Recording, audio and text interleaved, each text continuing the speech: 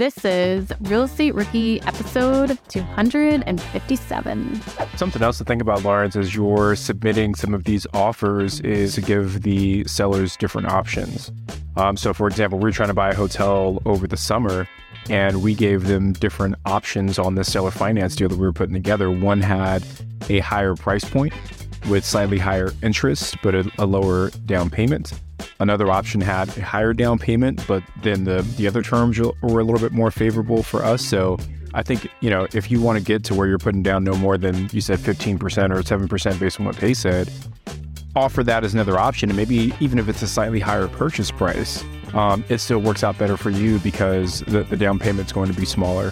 My name is Ashley Kerr, and I'm here with my co-host, Tony Robinson. And welcome to the Real Estate Rookie Podcast, where every week, twice a week, we bring you the inspiration, motivation, and stories you need to hear to kickstart your investing journey. And today, I want to shout out a very special person from the Rookie audience. This person goes by the username TheHandyman317, and Handyman left us a 5-star review in Apple Podcasts that says, "Thank you," with a big exclamation mark.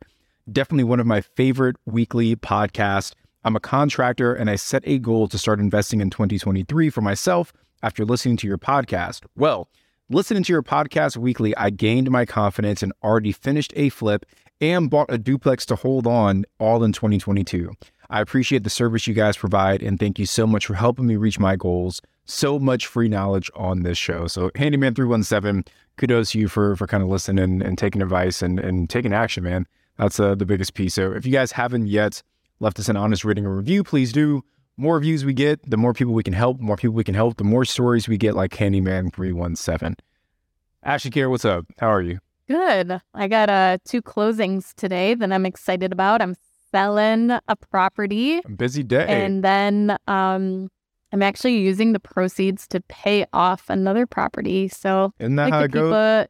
I like to keep a couple free and clear. So just transferring money over, and then I'm actually closing on a refinance for the A-frame property I remodeled. Let's talk about that just really quickly. So you got the refi, right? So everyone, like, refis have dried up tremendously. Like almost no one's doing a refi right now. So like, can you share like what's the reason behind this refinance and why you have to do it right now? Yeah, and actually the process has been so fast. I can't believe it compared to trying to refinance the last 2 years when bank lenders have been overwhelmed with people wanting to refinance.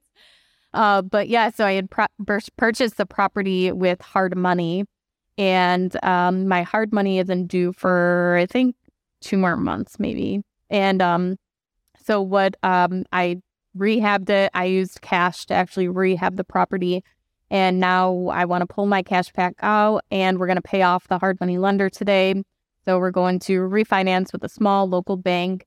So then we're just going to have our fixed rate. It's going to be over 20 years, amortized and fixed rate for 5 years. Yeah, that's awesome. And it's at a 7.4% interest rate. That's my next question, which isn't terrible, right? Like, no. I've seen definitely worse than that. So cool. I'm excited. Yeah. A-frame's almost done. So that's like the last step for the A-frame, right? It's done. Yeah. That's everything. Yeah, it's done. Yeah. Cool. Well, there you go. Well, we got a good show for today. We got our mentees coming back on, so you guys get to hear a quick update from Brandon, Lawrence, and Melanie. And each one of them is kind of like in a different phase, and we kind of dig into what each person is kind of struggling with. Brandon, I think, and we talk about this a little bit, the biggest thing holding him back is just fear.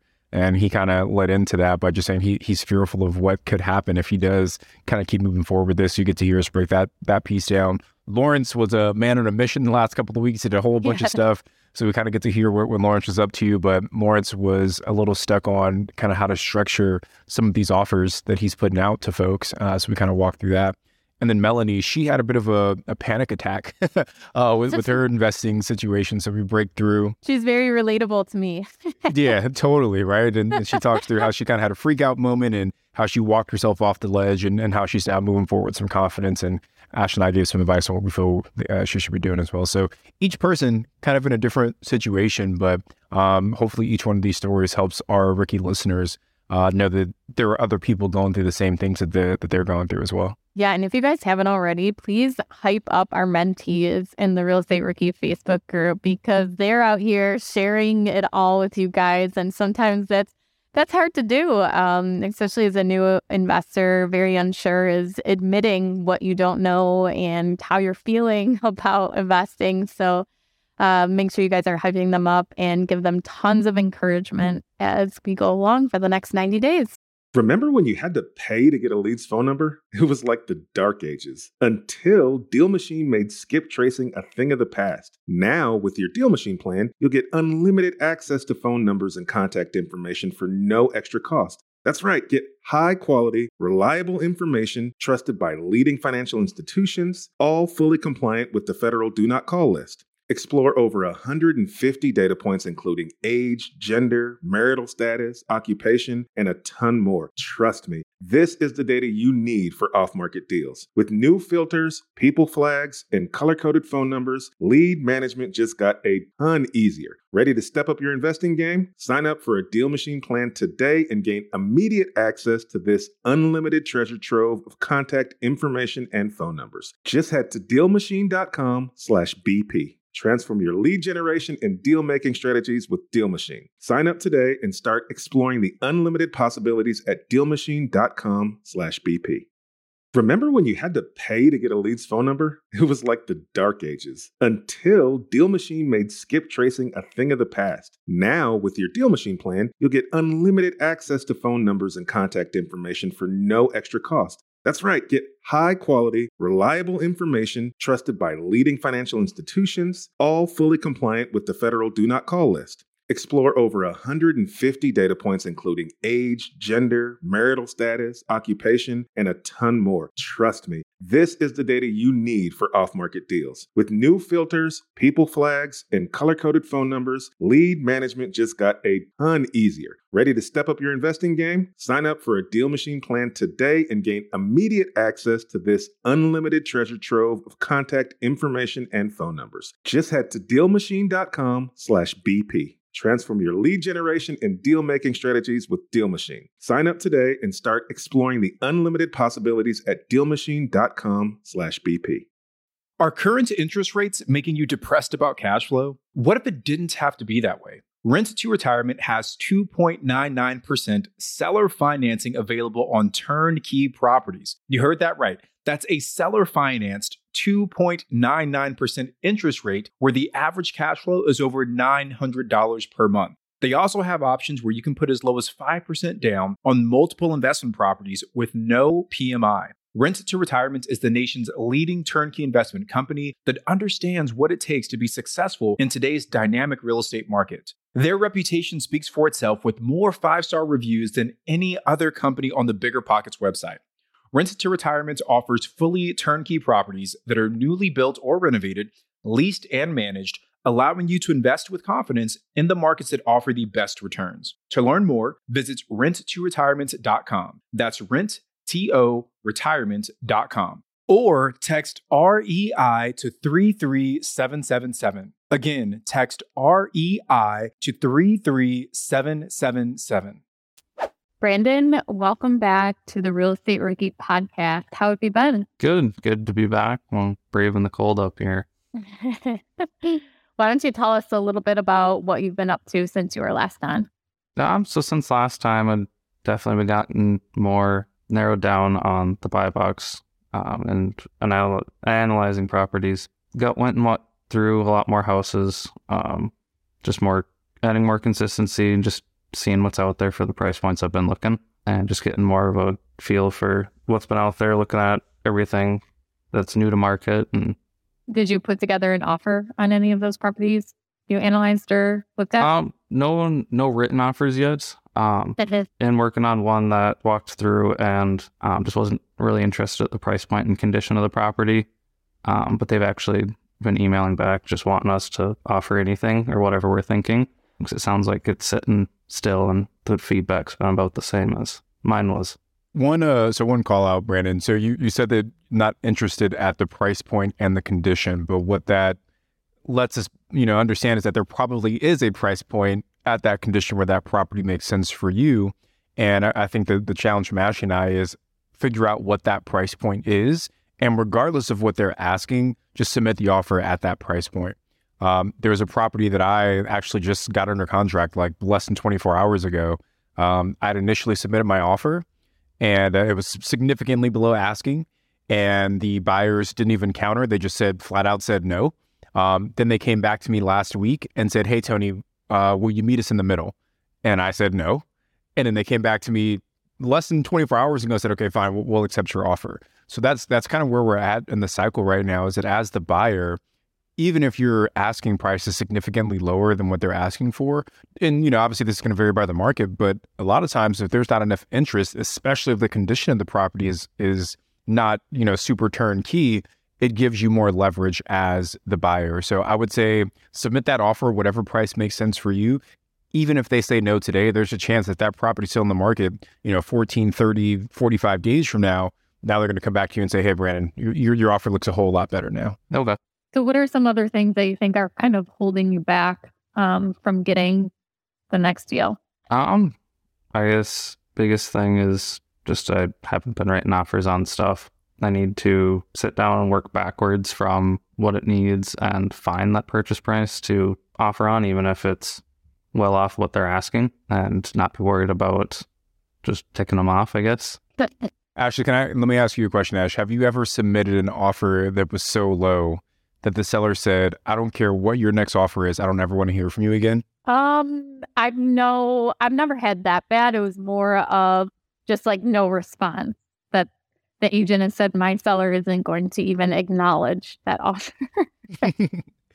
But had you come back with a different offer, they probably would have acknowledged it, right? Yeah. Oh, yeah. Yeah. I've never, and maybe it's happened somewhere, but I've never personally met an investor who said, "You know what, Tony, my first offer was so low and I offended the seller so much, they refused to listen to any other offer that I had after that first one." So I think a lot of new investors have this fear around kind of pissing off the seller and them being offended and all these other things. But at the end of the day, if you give them a number that makes sense, like they're going to look at it. So don't try and make that decision for the seller. I think the bigger thing for you, Brandon, is to do the numbers, figure out what works for you, and then put the onus on the seller to decide if they should be offended or not from there. And there's so many times people make those lowball offers where they work. Yeah.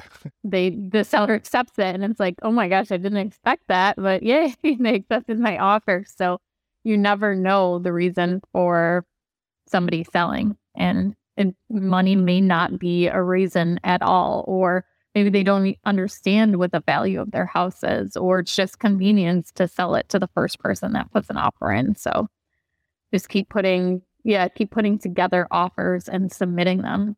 And then if you're putting in putting in an inspection period, it's giving you that second chance to go through the property and make sure your number's correct too. Yeah, I think one last piece of advice, and this is, again, something that's happened with me on a deal that we're working on right now. We're trying to buy some land to build our primary residence. Like, we want land, and land is super limited where I live in California, like super, super rare. And I've been talking with the agent who'd listed the land, and same as you, like, he was like, "Oh, the seller doesn't even want to entertain that offer." But I kind of got the feeling that the agent wasn't even presenting my offer to the actual owner. So what I did is I looked up the land, I skip traced the owner's contact information. I called them myself last week and I said, "Hey, my name's Tony. I've submitted a couple offers. Like, has your agent even shared my name with you?" And the seller was like, "I don't know. It doesn't sound super familiar." So what I'm gathering is that my offer was so low, it didn't quite fit with the agent's needs. But I talked to the actual owner of the property, and now he and I have a very open dialogue, and he's actually open to the offer that I presented. So if you do feel that you're getting a little bit of that, sometimes you might have to circumvent the agent to talk right to the owner. And then, Brandon, when you're looking at a property too, think about other ways that property could generate income, where maybe you can increase your offer a little bit. So if it has a garage unit, can you charge an additional amount of rent for the garage? Maybe if there's a huge parking lot, can you charge somebody to park their RV or their boat there over the winter? Things like that. So try and find different ways to increase the income. Or maybe if you're looking at a property that's going to have, multiple residents in it, is having a coin-operated washer and dryer in the basement or somewhere on the property too, and make some income off of that too. So try and think of different ways to generate income off the property. Okay.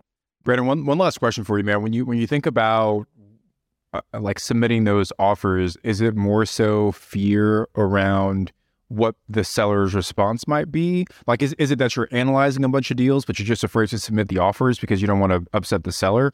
Or is it that you feel like you're not analyzing enough deals to begin with? Like, which one of those issues do you think is a big one for you right now? I do think it is out of fear of rejection, like you had said, or it getting accepted and then wondering what it didn't account for, type of thing. Or even having multiple offers that aren't high probabilities and having both of those accepted. All right, let's break down both of those. Right?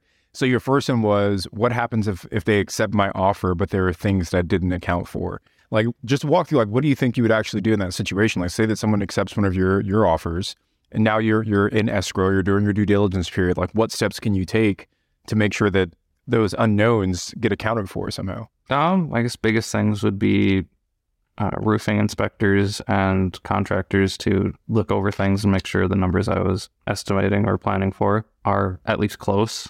One thing you can do is put in a longer due diligence period. So a longer inspection period, and ask for multiple times to have access to the property. So if you're, instead of doing, having one inspector come in, if you want actual contractors to come in and bid it out, if you don't think you're going to be able to get them all right there at the property, same day, same time, then extend out in your contract and your initial offer, put in, a longer period of time and ask to have access as needed to the property. And, maybe with 24 hours notice if there's, tenants in place or even the homeowner living there. That way you can kind of schedule out, okay, over the next 2 weeks, I have the roofing guy coming this way to give me an estimate. I have these other contractors coming in to give me estimates on Thursday, and go through kind of like a process like that. And then you're going to get those hardball estimates. And just before you bring the contractors in, though, when you're scheduling them, ask them to what their turnaround time is on an estimate to make sure that they're going to get you the information back to before that due diligence period is up too. And you probably have a lot of contacts from your business too, right? From your work. Yeah, like you probably run into a lot of other vendors. Yeah, that's numbers that I'm 100% certain in because I did them. But even too, do you run into other contractors on jobs or things like that? Or even, your employer, he probably knows other people in different specialty skills too that he could kind of, connect you with. Yeah, I've made decent friends in basically all the big trades. It's a huge advantage. But not so much like cabinets or like a contractor overall.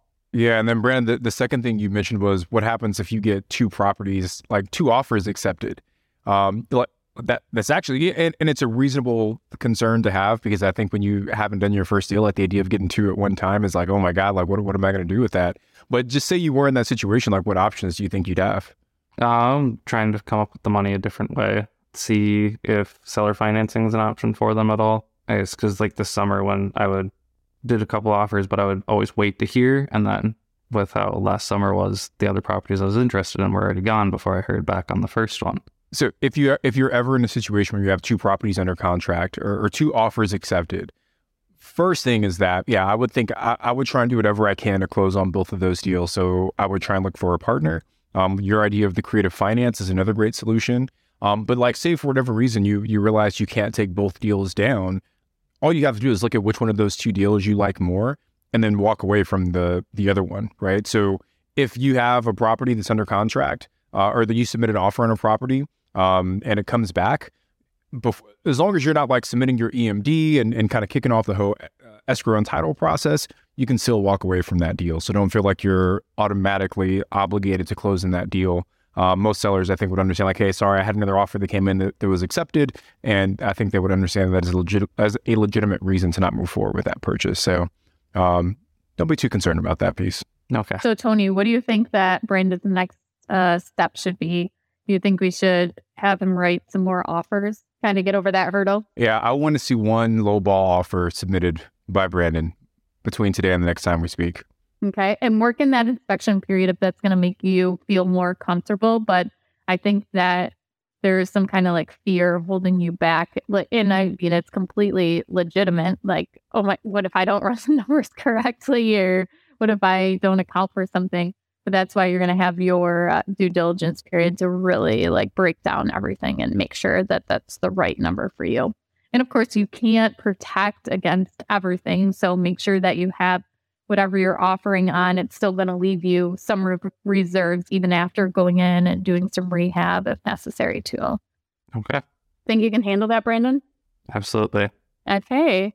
Well, thanks so much. And we'll see you in a couple weeks. I appreciate it again. Lawrence, welcome back to the show. Can you tell us what you've been up to the last couple weeks? Yeah, of course. So I was able to do my homework, which consisted of watching those 2 amazing episodes with Pace Morby. So I was able to get a good introduction to creative financing with subject to and seller financing. I'm more of leaning towards seller financing because right now sellers still have a good amount of equity in their properties, especially in this area. So, Pace associated seller financing with gain. What does the seller want to gain since he or she may already have the equity in the property? So my biggest hurdle is not falling into analysis paralysis just because I do like to research different concepts. I have started to go onto the MLS listings for rentals. And what I've started to do is that any rental that has been listed for over 30 days, I am trying to find the owners of those properties. I feel as though 2 things are happening in that situation. It's either a landlord who is tired of being a landlord, or they are not local to the area and they've handed over their property to a property management company that's either not doing what they're supposed to be doing, or they may be, overpricing the property. So I was playing Inspector Gadget, and I was able to find one seller, because there are a few right now that's on market. It's not a ton of aging rental properties on the market, and I had to dig because it was listed with like a realty company, and so I had to go to the county's website and find the seller. Anyway, I got the seller's phone number and email. I reached out to him, and he said that he's on vacation, so to try to get back to him in the middle of January. So I'm like, okay, well, at least I was able to contact him. And then it also lets me know that he's on vacation and he has a property that's listed for over 30 days. He may be inclined to selling the property because he's not worrying about it cash flowing right then and there.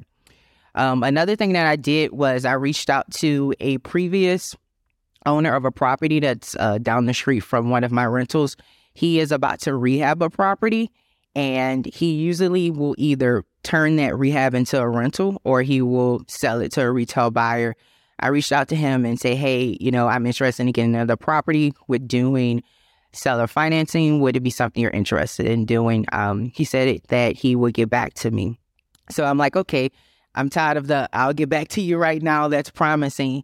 So I went back to the MLS. I did find a new listing that hit the market that's listed for seller financing. I contacted the realtor. However, I'm not too keen about the terms. So right now, that particular property, they want 10% interest, 20% down payment, a minimum hold of 3 years, and a payment penalty has not been decided.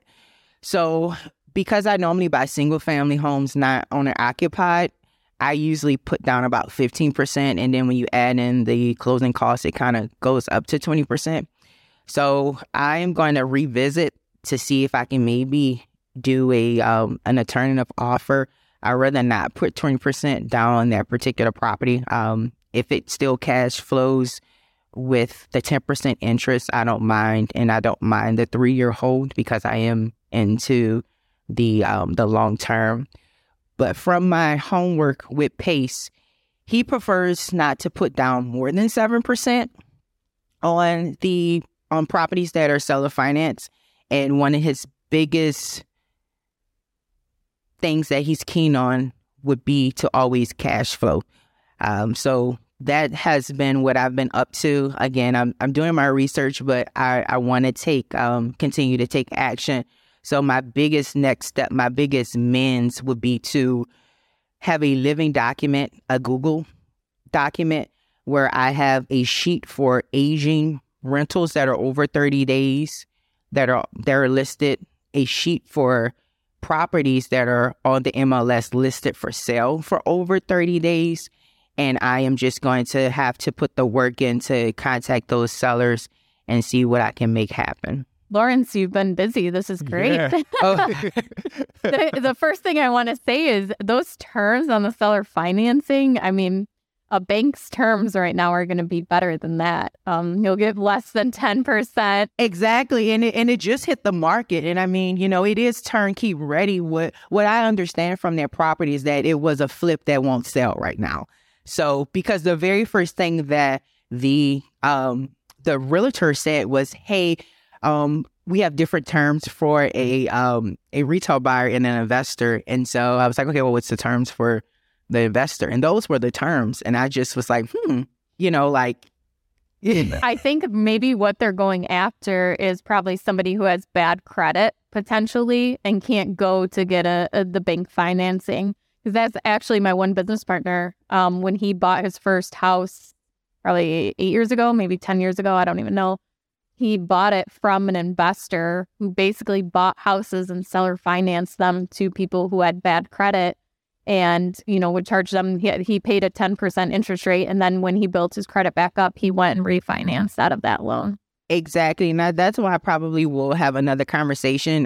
Right now, I've worked hard where I'm not in that situation. I'm not going to mention my lender's information because this is not sponsored. But, I can easily be underwritten by almost any lender. All of my properties cash flow. I have a low debt to income ratio. I have great credit. So I want something that's going to beat bank terms. I'm not going to put down more than 15% if I can go to a lender and do that with about an 8% loan. So I definitely will have to get something very competitive if it's going to, be seller financing. Yeah, I think you even said it yourself, is to go back and put in an offer with different terms. It's not going to hurt anything, especially if they tried to sell it already. It hasn't sold.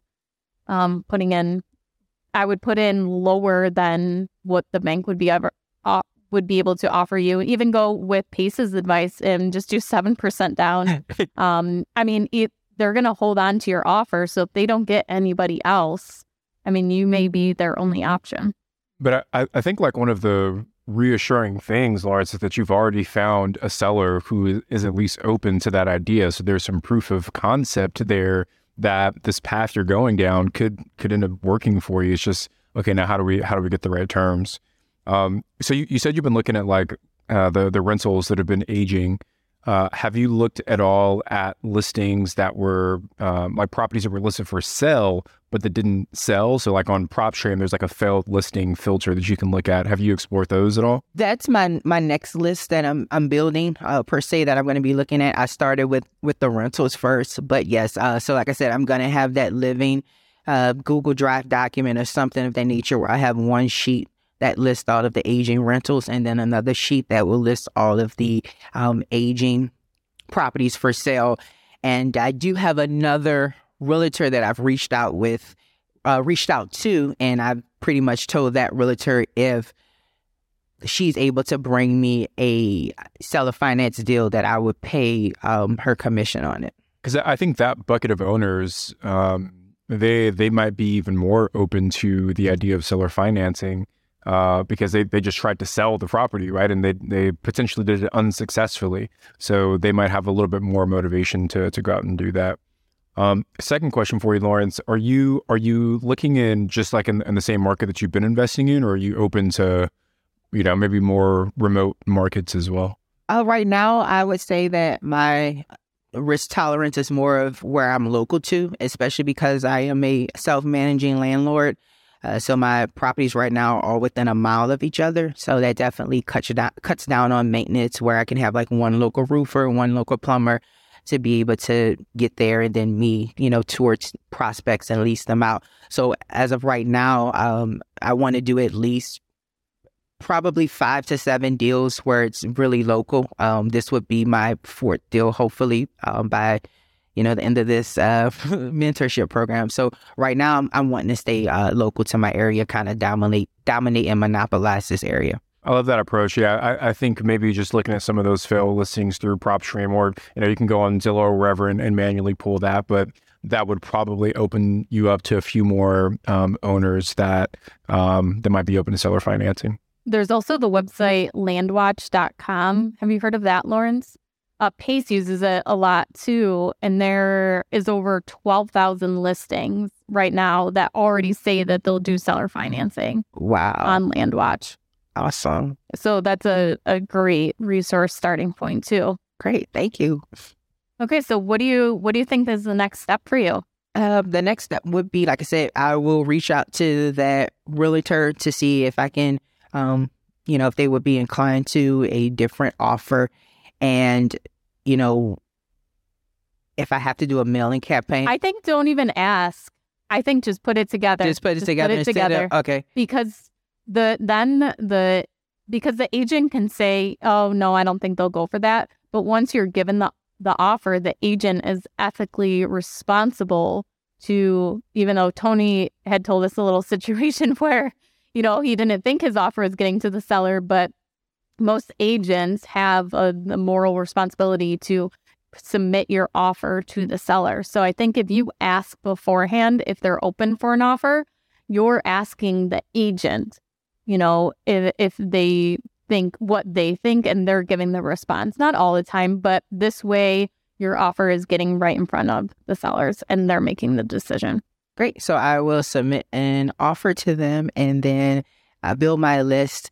And like I said, if I have to do I like to try to find their phone number, email, and call them. But if I have to do a mailer campaign, I will. And I will also follow up with those two other landlords who said that they possibly may be interested in selling one of their properties. One thing just remember, too, is that even if they say no or you get no response now, like months down the road, they could come back to you. I sent mailers out a year ago, and I just got a call so it was December. I think everybody got them to December 23rd of 2021. And this past October, I got a phone call again from somebody who said he got the mailer in December. He was ready to sell now. So it just goes to show that people will hold on to your mailers too. And I definitely like that concept because, I'm a huge advocate of networking. Just because it's a not right now, it doesn't mean it's going to be a never end, because this area has been monopolized by just a handful of landlords. I've started to build a really good name where I've worked with two different sellers where I put together off-market deals myself. And so now these local title companies and, inspection people are like, Lawrence, that kid knows what he's doing. Like if he says he's going to do it, it's not a matter of if, but when. I love that. And just something else to think about, Lawrence, as you're submitting some of these offers is to, and this is something Ashley talks about a lot as well, is to give the sellers different options. So for example, we were trying to buy a hotel over the summer, and we gave them different options on the seller finance deal that we were putting together. One had a higher price point with slightly higher interest, but a lower down payment. Another option had a higher down payment, but then the other terms were a little bit more favorable for us. So I think, if you want to get to where you're putting down no more than, you said 15% or 7% based on what Pace said, offer that as another option. And maybe even if it's a slightly higher purchase price, it still works out better for you because the down payment's going to be smaller.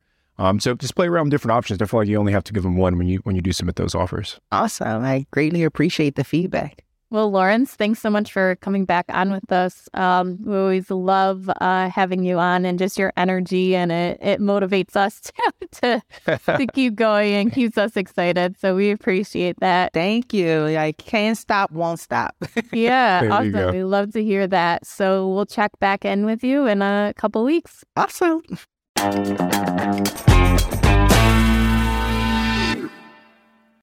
Rookies, 2024 is the year to start protecting your rental properties with an LLC. But you don't have to do all the paperwork and filing yourself. Corporate Direct is your professional and affordable option for getting your LLC done right. They handle the state filings, draft your operating agreement, and act as your registered agent. They'll even help you comply with the Corporate Transparency Act a new federal disclosure law affecting every real estate investor. Corporate Direct is a family business founded by attorney, author, and rich dad advisor Garrett Sutton over 35 years ago. Now, his son Ted is a licensed attorney working with him. Together, they've helped thousands of real estate investors form and maintain their LLCs and protect their assets. If you're trying to build a real estate portfolio, do not skip the LLC. Head over to corporatedirect.com/biggerpockets to schedule a free 15-minute consultation with an incorporating specialist. Mention Real Estate Rookie and get a $100 discount on your formation. That's corporatedirect.com/biggerpockets. Hiring? Your search is over. Really, there's no need to search. Match instead with Indeed. Indeed is your matching and hiring platform with over 350 million global monthly visitors and a matching engine that helps you find quality candidates super fast. Ditch the busy work. Use Indeed for scheduling, screening, and messaging to hire top talent faster. Speaking of top talent, 93% of employers agree Indeed delivers the highest quality matches compared to other job sites. But why do I love Indeed? Because I'm busy and scrolling through 300 resumes is not helping my business grow. It's actually making it slow. With Indeed, I can hire faster and know I'm getting someone who can do the job. And listeners of this show will get a $75 sponsored job credit to post your jobs with more visibility at Indeed.com/rookie. Just go to Indeed.com/rookie right now and support our show by saying you heard about Indeed on this podcast. Terms and conditions apply. Indeed.com/rookie. Need to hire? You need Indeed. The dream of owning a vacation home can be daunting. From finding the best guests, to the maintenance, to organizing the cleaners after every guest day. With Vacasa, they make that dream into a reality. As a full-service vacation home management company with vacation homes in key destinations across the U.S., they know a thing about how to make owning a vacation home easy and profitable. On top of proactive property maintenance visits by professional local teams, a hospitality-driven booking platform, and around-the-clock support, Vacasa earns homeowners an average of 20% more revenue from their vacation homes. Vacasa is always thinking of ways to simplify the vacation home owning experience by putting your home to work for you. If you're looking to make more from your vacation home, work with the reliable property manager, and finally have peace of mind, partner with Vacasa at vacasa.com/biggerpockets. That's vacasa.com/biggerpockets. Melanie, welcome back to the show. Thank you for coming on again. Can you let everybody know what you've been up to the last couple weeks? Sure. Yeah. Thanks so much for having me back. Good to see you guys. It's definitely been an eventful couple of weeks. I would say since we last chatted, I was really looking a lot at Florida and deep diving into just like a very specific area and really had my heart set on that. But following our discussion, my homework was to look at some other areas, do some exploration of other locations, and then also to submit some offers. And I would say that I jumped into looking at other locations like pretty immediately. I thought just like, okay, what else am I somewhat familiar with? What do I know about, to Tony's earlier recommendation, some of the tourism draws or some of the reasons people would come to an area. And so I started looking in St. Louis and Kansas City because I felt like those might be areas that might be, like not the first location you would think of, but also had some potential. And, pretty much right off the bat, I could see that there were places in my price range, but I was getting a little bit more freaked out about occupancy, just seeing that almost like 90% of the Airbnbs I was looking at had 0 bookings for anywhere from like 2 to 3, upwards of 6 months out. And so I was just kind of doing a little questioning of like, okay, is this the market? Is this the particular area? Is it that the draw to these areas is just slower right now? So I started to get a little bit of cold feet and I started to think, like, okay, I'm exploring a couple areas. I can definitely look into a few more, but like, am I really going the right route here right now with an STR? And randomly I had this opportunity pop up in Denver, and it was like a multifamily that just had all of these shiny things about it that I was so excited about. And so I kind of went down that rabbit hole a little bit, and I won't get too sidetracked, but ultimately I wanted to refocus and recenter myself. And so I went back to looking at some other locations, and on the forums, actually, I found a realtor that was talking about some unincorporated unincorporated areas in Savannah, and it just looked really appealing to me. And so I started poking around a lot and found some things about Savannah I really liked and some beautiful properties and a really great price point. And so I've chased that a little bit more. I'm working with an agent. He's sending me some listings. I got pre-approved for hopefully a 10% down, but 10, 15, or 20% down payment.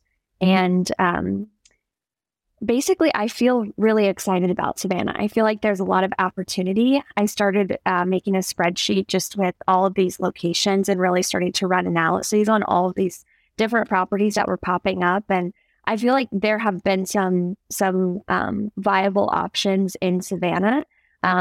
And now my challenge is to make that first offer, which was your recommendation, Ashley. My only hesitancy has been making sure I'm approved, making sure I have a lender, and just getting a little more comfortable with that analysis. But in general, like, I had this full panic of, okay, I'm going the wrong direction. And I kind of just slowed down and reevaluated a little bit. And I feel like I'm back on track and have a good feeling about this particular area. Melanie, okay, that's great. I'm glad that you have, refocused yourself, and you've even narrowed down a market now that you really want to focus on. I actually have two questions for Tony that were kind of brought up with what you're talking about. And I'm curious as to, Tony, what have you seen for lead times as far as bookings on properties? And then, because I know I've seen on Instagram people post that they're still getting bookings, but it's not, they're not booking 3 months out. They're maybe booking 3 weeks out or things like that. So, Tony, I'm interested to hear that. Then also, Tony, what's your take on the Savannah market? Do you know anything about it as a short-term rental? Yeah, two really good questions, Ash. So, yes, booking lead times for us across the portfolio have been significantly lower than they were in 2021. Like this time last year in 2021, we got Christmas booked out by like the end of September, right? This time Christmas was booking out like a few weeks ago. So I think the habits of travelers have shifted between last year and this year. So across the board, you are seeing more last minute bookings. So I don't think I would be super concerned if I'm looking at a calendar for a market and I see that, 30, 60 days out, there's still a bunch of gaps in the calendar. What I would look for is data to show, okay, how are those listings pacing over the last 365 days?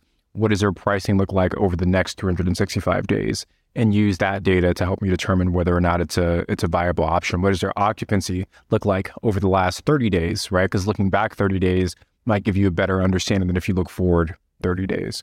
So things to consider. To answer your second question, actually, about Savannah, I actually don't know anything about Savannah.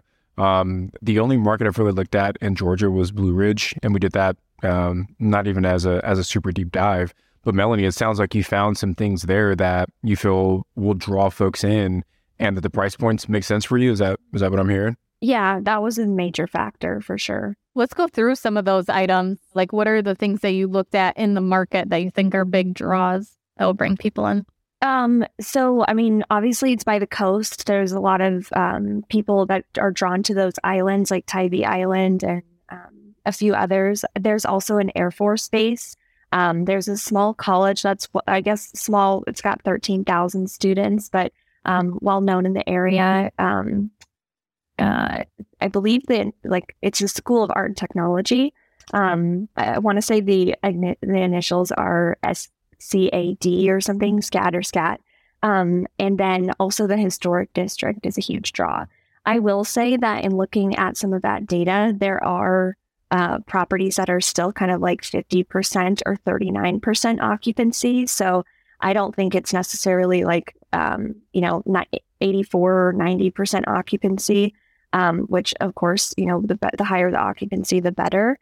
But they were still, at least the data I was looking at with Rabu, they were still, generating, for example, like $3,300 in revenue on a $1,900 a month mortgage or something. And I'm trying to be like exceptionally conservative with my numbers and factor in property management because I will be out of state and that lower occupancy So I hope that answered your question. Yeah, it does. And I think that's all good data to look at. I would also use a website like either Price Labs or AirDNA. I think they give you a little bit more granular data than a Rabu does. I haven't spent much time on Rabu, but I know AirDNA and Price Labs are super catered towards the short-term rental industry. And you get a ton of data when you look at those things. So it sounds like you're happy with that market. Have you looked into the policies of Savannah? Like, is it easy to get a short-term rental permit? Do you even have to get a permit? Like, what does that whole process look like? Yeah, so in Savannah proper, there's a lot more restrictions, but in the unincorporated Chatham County, which is kind of just on the perimeter, it's much easier, and a lot of the property management companies help you go through that process. They are tightening some restrictions, but there's still a lot of opportunity. There's still permits available. And I asked that question because not even the fact that there are tight restrictions isn't necessarily a bad thing. If anything, it almost protects the people that are willing to jump through those hoops and get those permits, because not everyone's going to be willing to do that. So if you are one of those hosts who have one of those harder to get permits, it almost helps because it keeps not a hard cap, but almost like a soft cap or an artificial cap on the supply of short-term rentals, which again, if you're one of those that are operating it actually helps you. So have you submitted any offers yet in Savannah? I haven't. No, I've just been trying to do, like analyze 4 to 5 properties over the last couple of days. I did explore some opportunities to do seller financing. It was kind of similar to Lawrence's terms that he mentioned, where the seller was offering, like a 7% interest rate and 20% down. And I was kind of thinking like, I'd rather just get a loan from a bank. So no, that's definitely my next action item, is to submit a couple of offers. And I'm, willing and ready to submit those lowball offers. I think I just, wanted to make sure the analysis fit. I sent over a couple examples of my analysis to my agent, who's closed about 30 STRs this year, just to see like, these are my numbers. Do these look like your numbers? Should I be more conservative? Do you have any recommendations? And so I feel like I'm at that point where I'm ready to start making a couple of offers.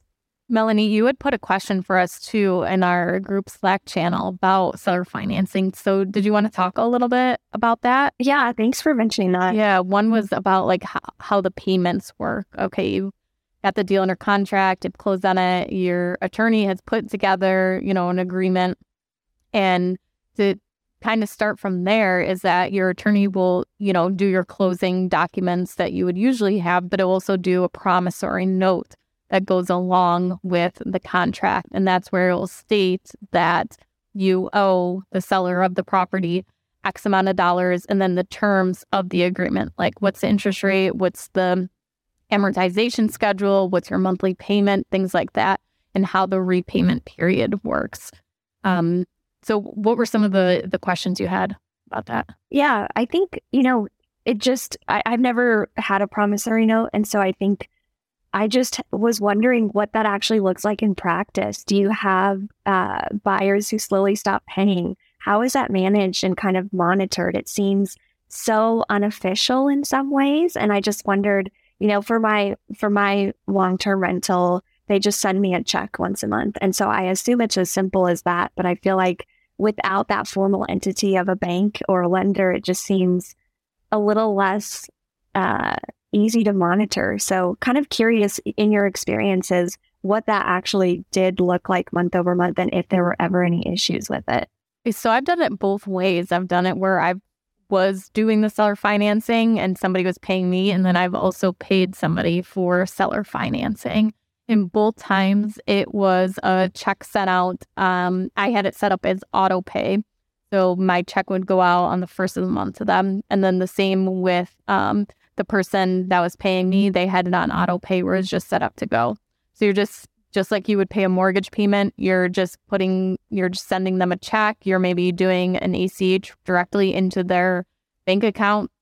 And that's when I do seller financing offers, I do add that piece in there that it will be direct deposited into their bank account on this date every single month too. It's just kind of like hopefully something a little extra that they'll appreciate to accept my offer.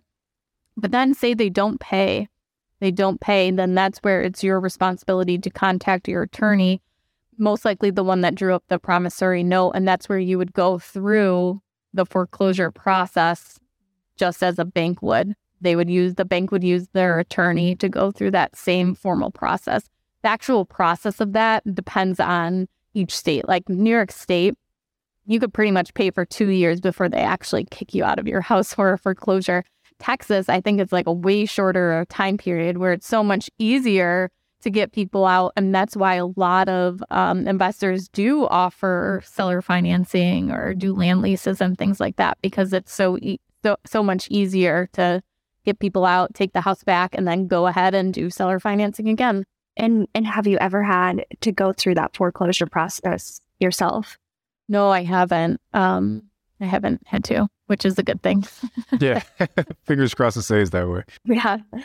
Any other questions about that, Melanie? I guess yes. One other thing.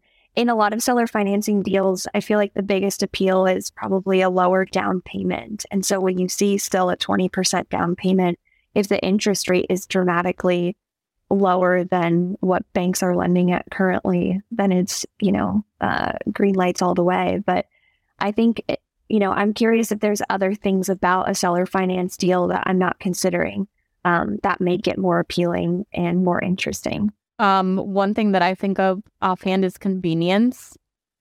So just like having to go through a bank, it may be it's a longer process. You have to put more paperwork in, you have to fill out more forms, all these things. So there's the convenience method of it, that doing seller financing, you really don't have to do any of that, the formal application, things like that, doing seller financing. Another thing too is, like you said, the down payment, but also the interest rate.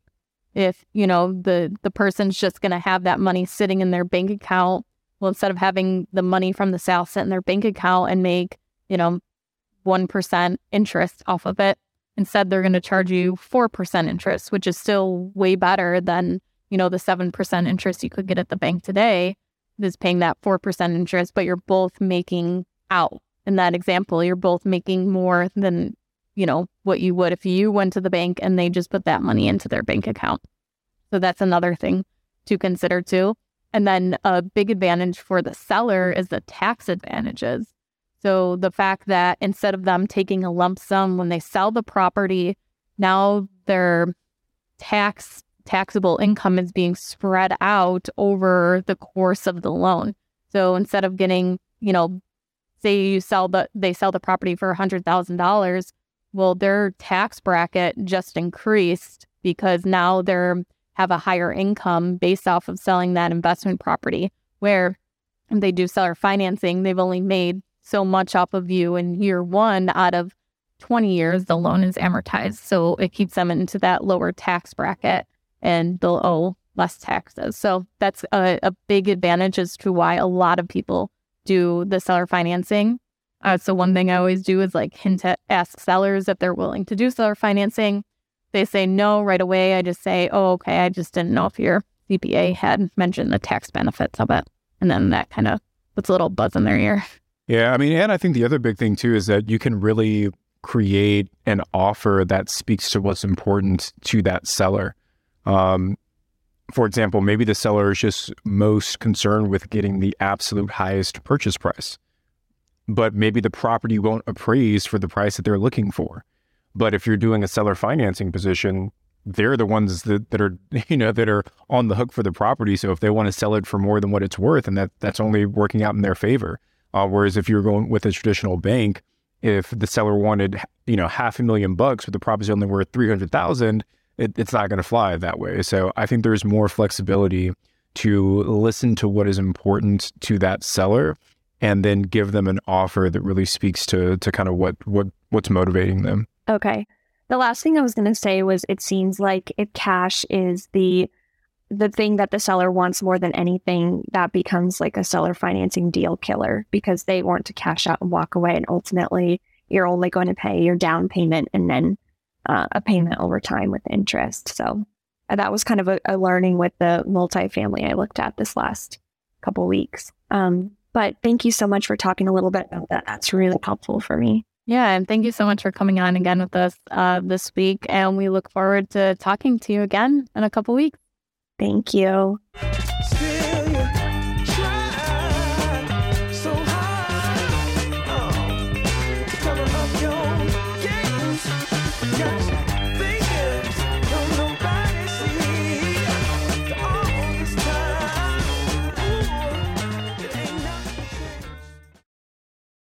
The market is changing and finding your way can be tricky. Rates shift, headlines whirl, but your goal hasn't changed. You want financial freedom. And the best investors know it's not about timing the market, it's about time in the market. If you're ready to get into the real estate investing game or take your game to the next level, finding an investor-friendly agent is your next step. With BiggerPockets Agent Finder, you can find the right agent in minutes. Just head to biggerpockets.com/deals. Enter a few details about what and where you want to buy, and boom, instantly match with an investor-friendly agent who fits the bill. These local market experts can help you navigate the neighborhoods, analyze the numbers, and take action with confidence once and for all. There's free resources only available at biggerpockets.com/deals. Get an agent, get the deal, and get closer to financial freedom at biggerpockets.com/deals. That's biggerpockets.com/deals to find your investor-friendly agent today. The content of this podcast is for informational purposes only. Past performance is not indicative of future results, and all host and participant opinions are their own. Investment in any asset, real estate included, involves risk. Use your best judgment and consult with qualified advisors before investing. Only risk capital you can afford to lose. BiggerPockets LLC disclaims all liability for direct, indirect, consequential, or other damages arising from reliance upon information presented in this podcast.